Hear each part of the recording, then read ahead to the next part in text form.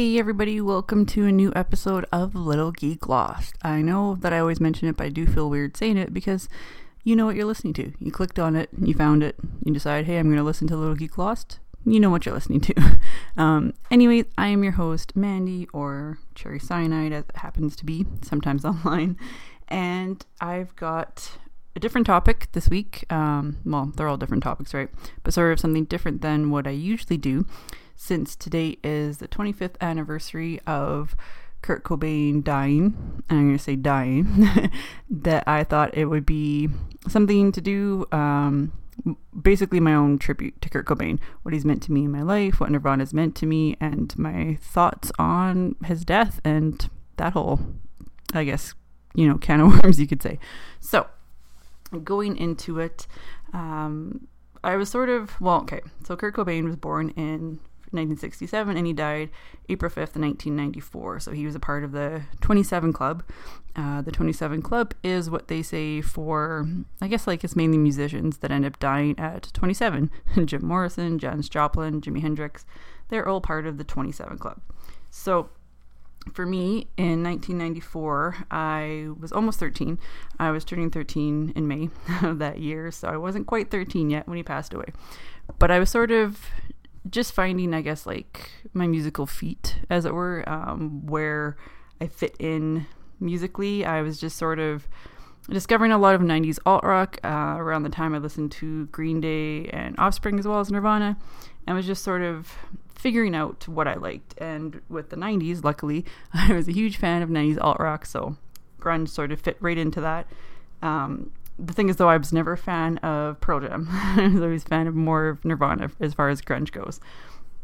But I guess I did read once that they say that your music tastes are sort of formed in high school, and being 13 at the time, that kind of was leading up to high school, so it kind of falls a bit in line with that. So when I was first listening to Nirvana, I was just, I don't know, I felt oddly drawn to it, I guess, to Kurt's voice and his guitar melodies and just sort of the whole feel of the band as a whole. It was Nevermind that I sort of got into more as an album. That's kind of just sort of where I picked up, and then listened to their earlier works before that. And yeah, so that's just sort of, where I started listening to them. Something in the Way is probably my favorite song, even though it's probably the most depressing song by them. And I was just, I guess, sort of discovering them. And then I found out that, he had passed away. So that was sort of a big blow to me. I'd never really, there probably wasn't really anyone that I was a fan of up until that point that had passed away. And when celebrities pass away, someone that you're a fan of, that you have, feel a connection to, it's a weird thing. It affects you. And, hearing that they were saying it was suicide is kind of a whole big thing, and being 13 and trying to just wrap my head around that, the suicide part, and how it was big in the news and just a huge world event. And it's one of those things where you kind of just knew that this was sort of a big deal. With later on in life, seeing 9/11 and your parents talking about assassinations of presidents and stuff, this is sort of just, it felt like one of those big world events. So after that, it was kind of, I got more into Nirvana, listened to them more. I had a t-shirt that had his childhood school picture on it that I wore, and I remember I was 15 or something, and someone asked me if it was my kid, and I was like, no, it's Kurt Cobain, it said Kurt Douglas Cobain underneath it. So I kind of continued on being a fan, as I moved into my high school years. And I think because I was just trying to find that connection to Nirvana still on listening to their music, and because there wasn't new music coming out with his wife Courtney Love and her band Hole, I sort of just kind of latched onto that a bit and was like, oh, I'll listen to them, and it still kind of got something to do with him. And then later on, when Dave Grohl started Foo Fighters, I became a fan of them, and I still really am a fan of Foo Fighters. And I remember being super into him, into the music, and reading when he first made the first Foo Fighters CD, and how Dave Grohl played all the instruments on it because he didn't really have a band formed yet, and just the history of Foo Fighters with the Japanese, and just that whole thing. So it was sort of stepping stones from Kurt Cobain and Nirvana to finding other bands. But then I think, like, as I got older, I kind of caught on to the whole Courtney Love thing and looked into it a bit more, and eventually stopped being a fan of hers in whole because of the whole death thing, which I will get into later on. I did end up getting a book of his journals when they published that quite a few years ago now. And so that was super cool to see, like, his own handwriting and his drawings and just that, I guess, other connection to it. Like I said, it was just something about the music and the lyrics that were just sort of a big deal for me. They still are. I still feel this crazy connection to Nirvana and Kurt Cobain stuff, and still a huge fan to this day. I watched a documentary about the making of Nevermind a few years ago, and Butch Vig, who was actually in Garbage, which is like another big band to me, band that I was a fan of. He produced the whole album. And I remember the one part that stuck out the most to me was him talking about when they were trying to record something in the way and it just wasn't coming out right. So eventually Kurt Cobain just laid down on the couch with his guitar in his lap and just sang it that way. Like, they held the microphone up to him and he sang it that way. And now it's the one that you hear, and it's just, I don't know, it's the most depressing song, but it feels like it's the most emotional and raw and real song. And I think that that's why I'm like so drawn to it, and being, you know, a good old emo goth teenager kind of really hit me, you know, struck a real chord with me.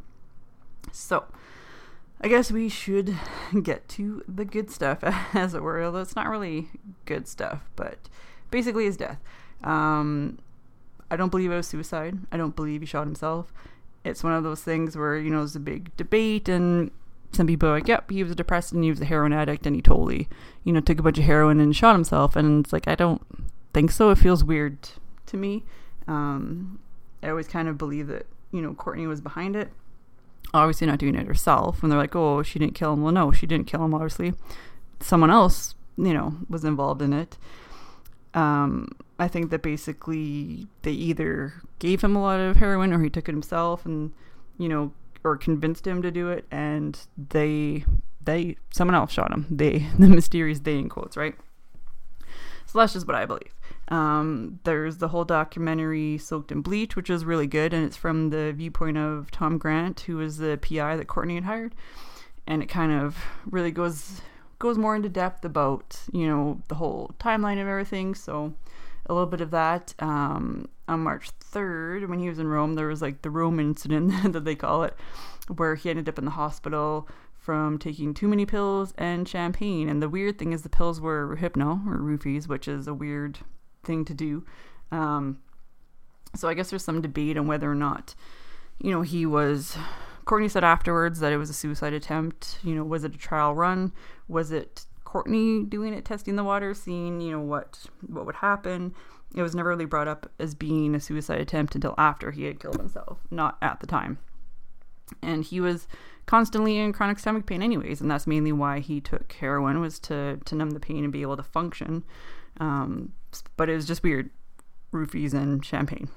So then I guess on March 18th, Courtney Love called the police saying that he was suicidal and locked himself in a room with a gun. When the police came, they basically confiscated the guns and some pills, but Kurt Cobain, insisted that he wasn't suicidal and he was locking himself in the room to hide from Courtney Love. So that kind of goes to show, you know, maybe his mentality leading up to his death and what he felt in terms of, you know, his life with her.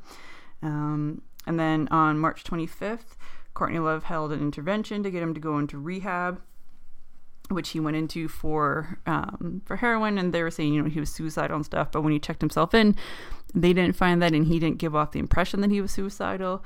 They figured it was just, you know, for heroin and to get him on to, I guess, off of heroin onto something else, maybe that could control his pain. And then on March 30th, he basically went outside to have a cigarette, climbed over the fence, and left. So on April 3rd, when no one had heard from him, that's when Courtney Love decided to hire Tom Grant to find him. And she was just, I guess, like, super sketchy about how she was talking to him and dealing with it and everything, and where she was directing him to look for him and not really being super helpful. It was almost like she was trying to put on the front of trying to find him, but not really. And then on April 8th, I guess because his body hadn't been found yet, Courtney decided to hire an electrician to do some work on the greenhouse that was above the garage, I believe. And that's when the electrician found his body. It was noted that, like, I guess they'd never told Tom Grant to look up there. He didn't even know there was a greenhouse up there. So that's maybe why it was a while before his body was found. He'd been dead for a few days at that point. So I believe that they said it was like the 5th was his actual day that he, had killed himself. And yeah, so they immediately ruled it a suicide. They didn't take any fingerprints from the gun. They just basically, looked it over because the room was locked, but you can actually lock it and go out the door the way it was set up.